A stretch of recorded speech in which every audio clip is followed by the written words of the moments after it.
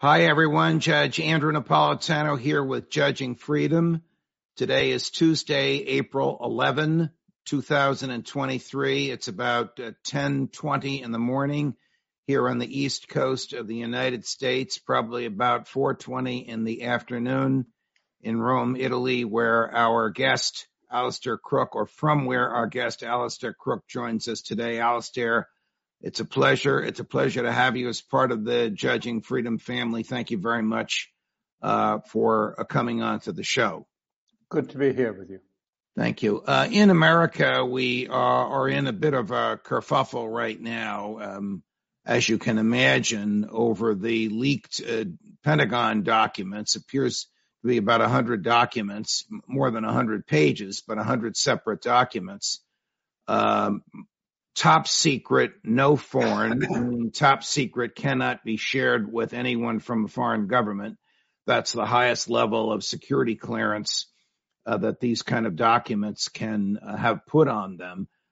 Somehow ended up on the internet. One batch about a week ago today, and another batch on Good Friday. It appears that the Pentagon was warned about this shortly before these batches of documents appeared. They show that the U.S. spies on everybody under the sun, including the Mossad, including President Zelensky, including his intel people, and including his military people, as well as, of course, Russia and China. They also show that Ukraine is in a far weaker position militarily than the U.S. has ever acknowledged, to the point where the author of these documents, we don't know who it is, opines that Ukraine's air defenses will be down to near zero by the end of May. How has this been received in Europe, particularly in the NATO countries, which are under pressure from President Biden to provide cash and military assistance to Ukraine? Well, first of all, there's been a great deal of nonsense talked about these documents, which I guess is inevitable. People have watched sort of spy films and have their own ideas on it, but it is a lot of nonsense about whether it is a deception operation, whether these are legitimate or not. I mean, quite clearly they're legitimate. Quite clearly they are intelligence documents. I can just tell you, the initials and the set out and the layout, even the language is a sort of art form that it's not easy to replicate. I mean, it's learnt over several years how to fill those in the right way, in the right form.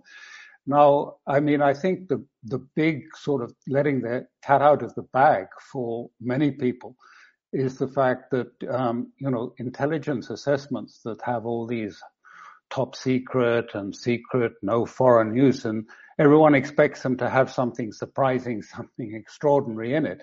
In fact, they're often quite banal. I used to get these and read these assessments, and really, I often didn't bother because an intelligent reading of the open press would lead you to the same conclusion that some of these intelligent 5 hours intelligent reports would show. And I think this is what we have with these documents. I mean, they don't tell us anything startling, but nothing that is really new to what we did. But I think it is so that qualitatively nothing new, but quantitatively was important. I mean, I think it did show 2 or 3 things very important. One is the ones you've just mentioned, that the amount of ammunition is dire. I think the second thing that it told us that was really significant in it, but we knew this, is that the air defense systems of Ukraine were almost non-existent now. How did we know this? We knew this because we can see that the Russian Air Force is flying and using dumb bombs in Avdiivka, in Bakhmut, and other parts, and it is flying helicopters and fixed-wing aircraft freely. And that means the air defenses have been destroyed. So that's not new. Everyone knew about the ammunition, the state of the ammunition. Yes, they're worse than we did. I think the thing that is quite intriguing for me, at least seeing it, is how much the Ukrainians are keeping America in the dark about the state of their actual military forces. Because both in Germany and Britain and elsewhere, these units are being trained, and they're trained as a team. I mean, to operate together with each other as a team. Then they go back to Ukraine, and they go into a black box. And then some of them go this way, some of them end up in another way. And so you have no real clear idea from these documents actually how much of these people are capable of a real offensive, sharp end, as opposed to logistics and backup and everything else. How many are experienced fighters? Because some units they allow to bleed out and then reform new units. And it's Right. America really in the dark as to what actually Ukraine has. And they're doing this deliberately, obviously. They're keeping this so that America is not very clear. But I think the key message from all of this thing, and this is why there's the concern, but is it's quantitatively worse. And this is probably why the documents were leaked, because it all looks from the documents that it's heading for a major debut for the United States. To support your argument that it is quantitatively bad, there is some language in there about the kill ratio, the ratio of Russian soldiers or Ukrainian soldiers killed to Russian soldiers killed. And those numbers to me were startling, 76 to 16, meaning for every 16 Russian soldiers killed, 76 Ukrainian soldiers are killed. Now do the math. If that ratio stays constant, it won't be much longer before there are no Ukrainian soldiers left to kill. I would think that is an eye-opener to the American Congress, to NATO foreign ministers, not to the Pentagon, because they probably knew this and were laboring mightily to keep the public to hide it. Of course, yeah. I mean, this is, and Ukraine has been this is the whole point of having it so opaque as to what the status of forces, because we don't know, but I think it's probably we're talking about 40 to 60 actually forces that are capable of fighting.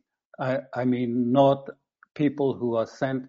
I mean, you can see it every day. They're going around surrounding an entire village with 48 police cars and just recruiting, so-called kidnapping every male in certain villages to fill up.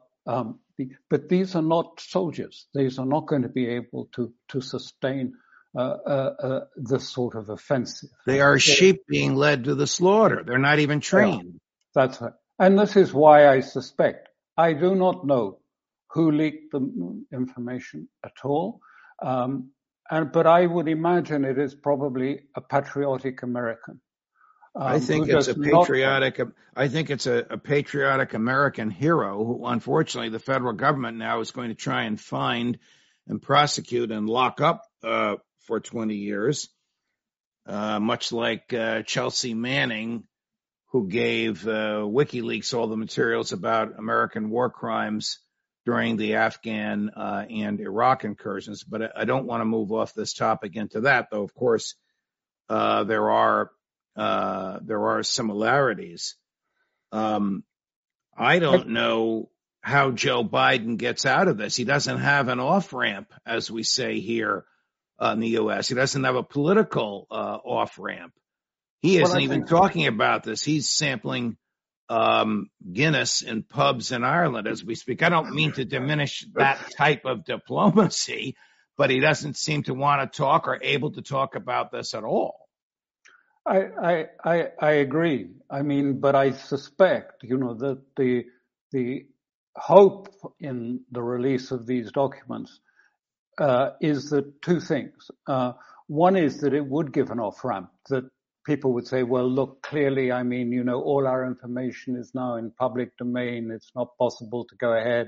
Maybe we need to delay it and push it back and then eventually sort of fade out and let it sort of the counteroffensive die its own sort of quiet death. But I think the other expectation in leaking these documents was there is a lot of divisions in NATO, particularly the uniform branches of the military, not the bureaucrats and the people who sit on these committees in NATO's, but the uniforms in Germany and France and elsewhere have deep reservations about the merits of having an offensive. They don't think Ukraine is going to be able to launch it, doesn't have the manpower, doesn't have the resources, and if they do, it's going to be a disaster. And so I think they hope that by putting it out like this, it's going to be able to allow critics who have felt unable to say these things, controversial, make these controversial. I think you really have put your finger on this with respect to the military. Now, we know that there are American troops on the ground in Ukraine outside of uniform operating some of the very heavy, sophisticated equipment that it would take too long for Americans to train Ukrainians to use. We know there are Americans on the ground in uniform in Poland triggering the equipment in Ukraine. We know, put two and two together, American boys are aiming and shooting missiles at Russian boys, and we know that the Congress of the United States has not authorized this. Question: how does the American military feel when it's now been revealed that their own leadership has been lying to the public and therefore to them, and when it appears that they are in a losing, fruitless venture in which their lives are exposed?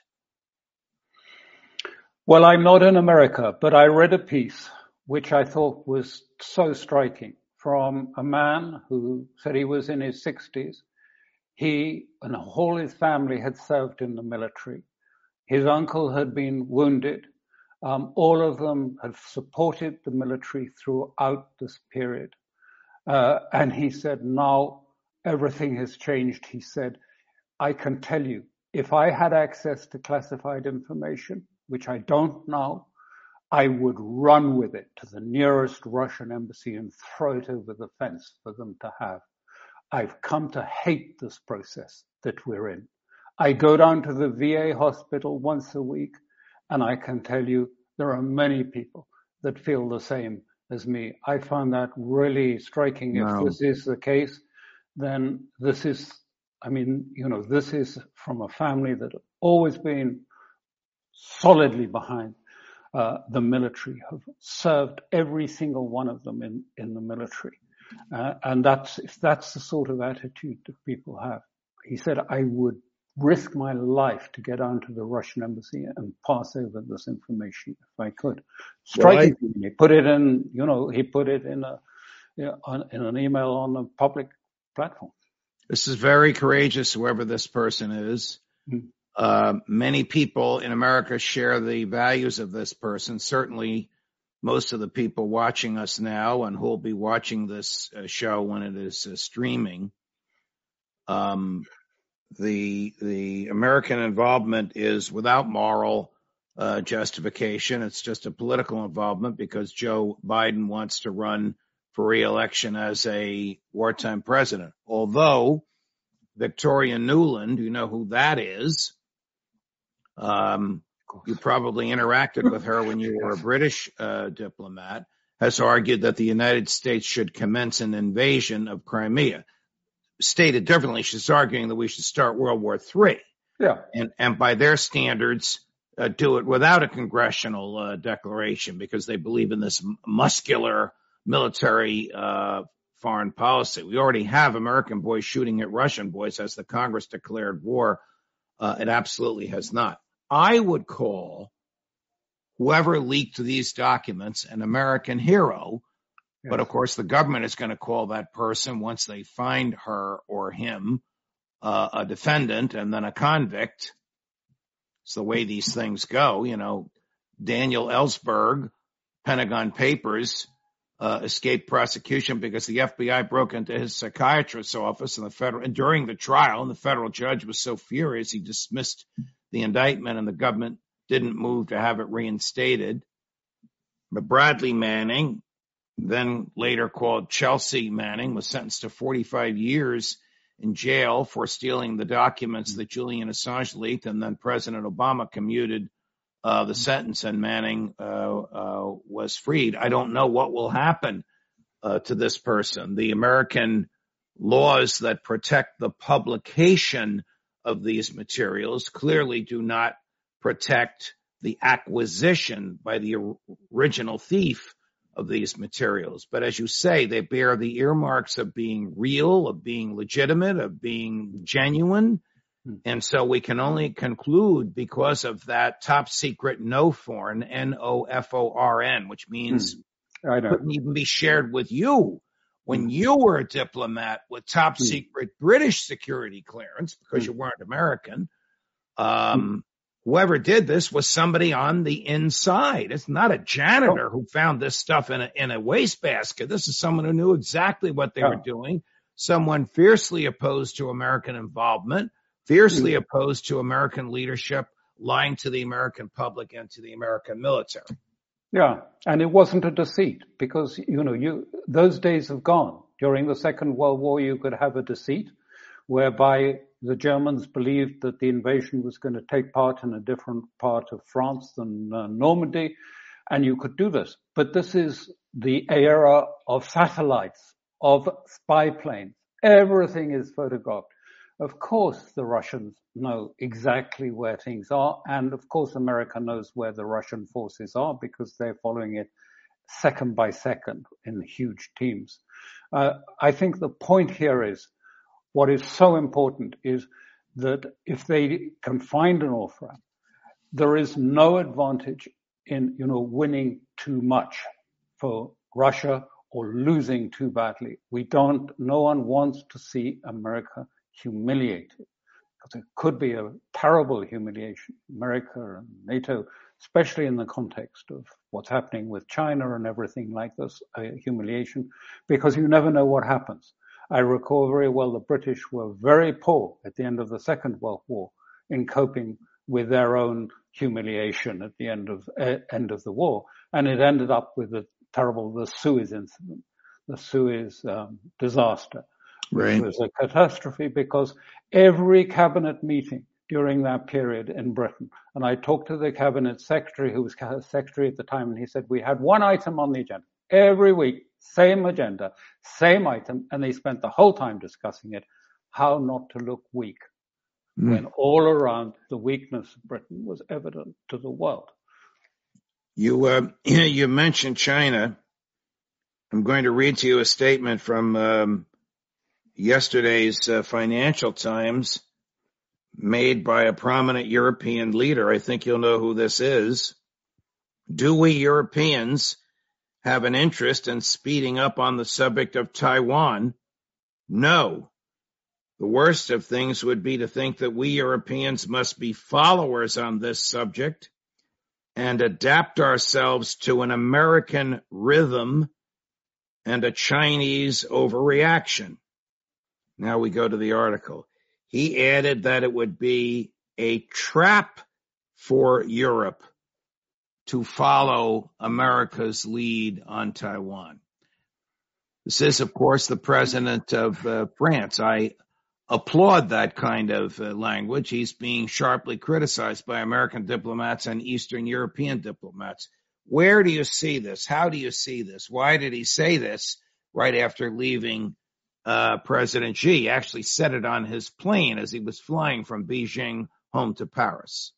Yeah, I think the timing wasn't great from his point of view, because then China did a siege of Taiwan the next day.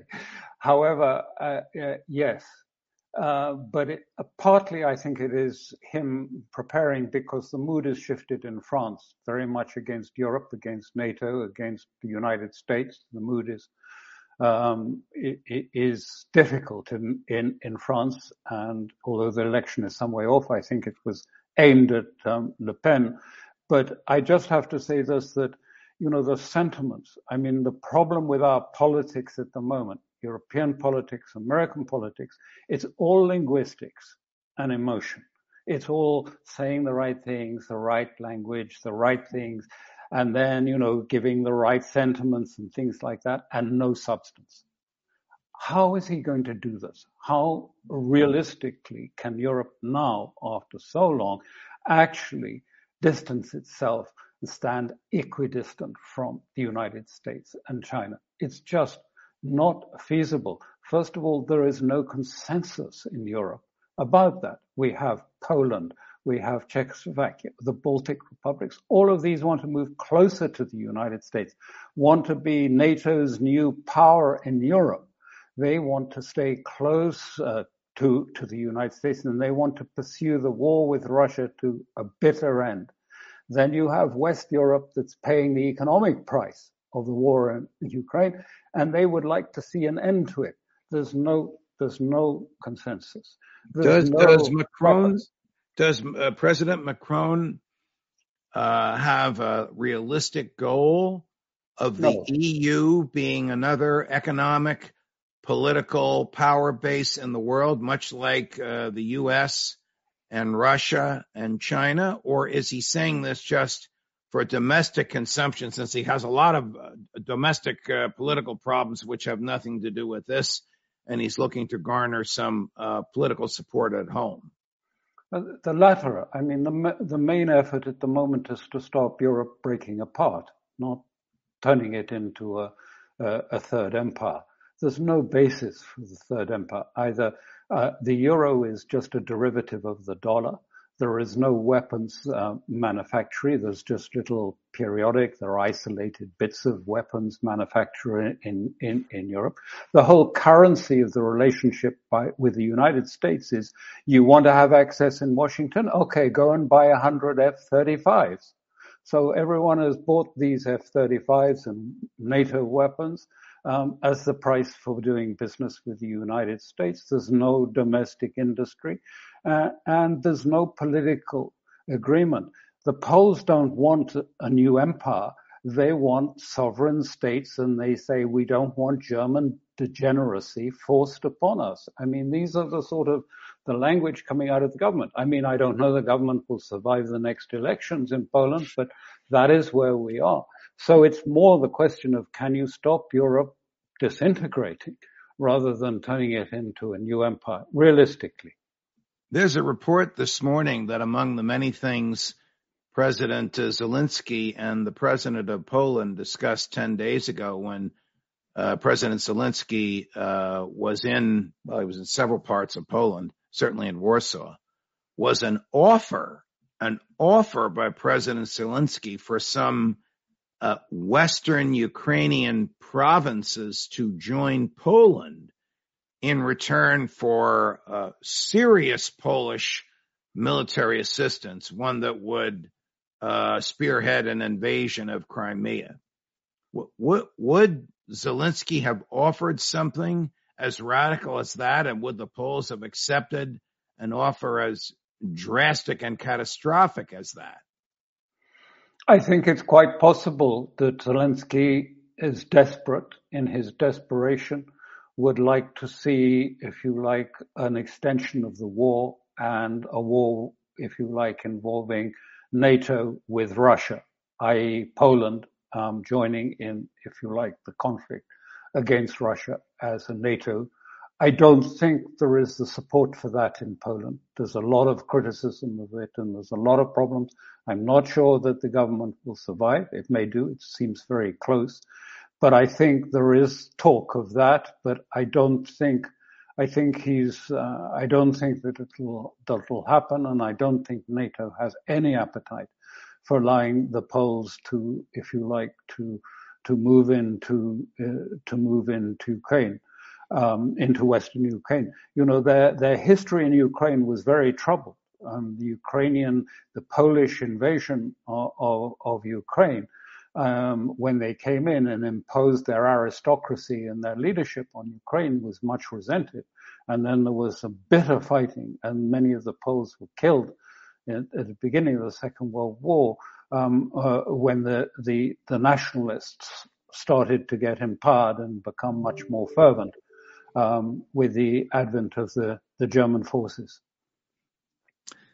Alastair Crooke, always a pleasure, my dear friend. We're never at a loss for anything to talk about, whether we're looking at the trees or the forest, and you're one of the best at helping us to analyze it, particularly from the European perspective. Thank you for joining us. We hope you'll come back again and chat next week. Thank you very much. My pleasure. Thanks. If you like what you just saw and heard, like and subscribe. More as we get it. Judge Napolitano for Judging Freedom.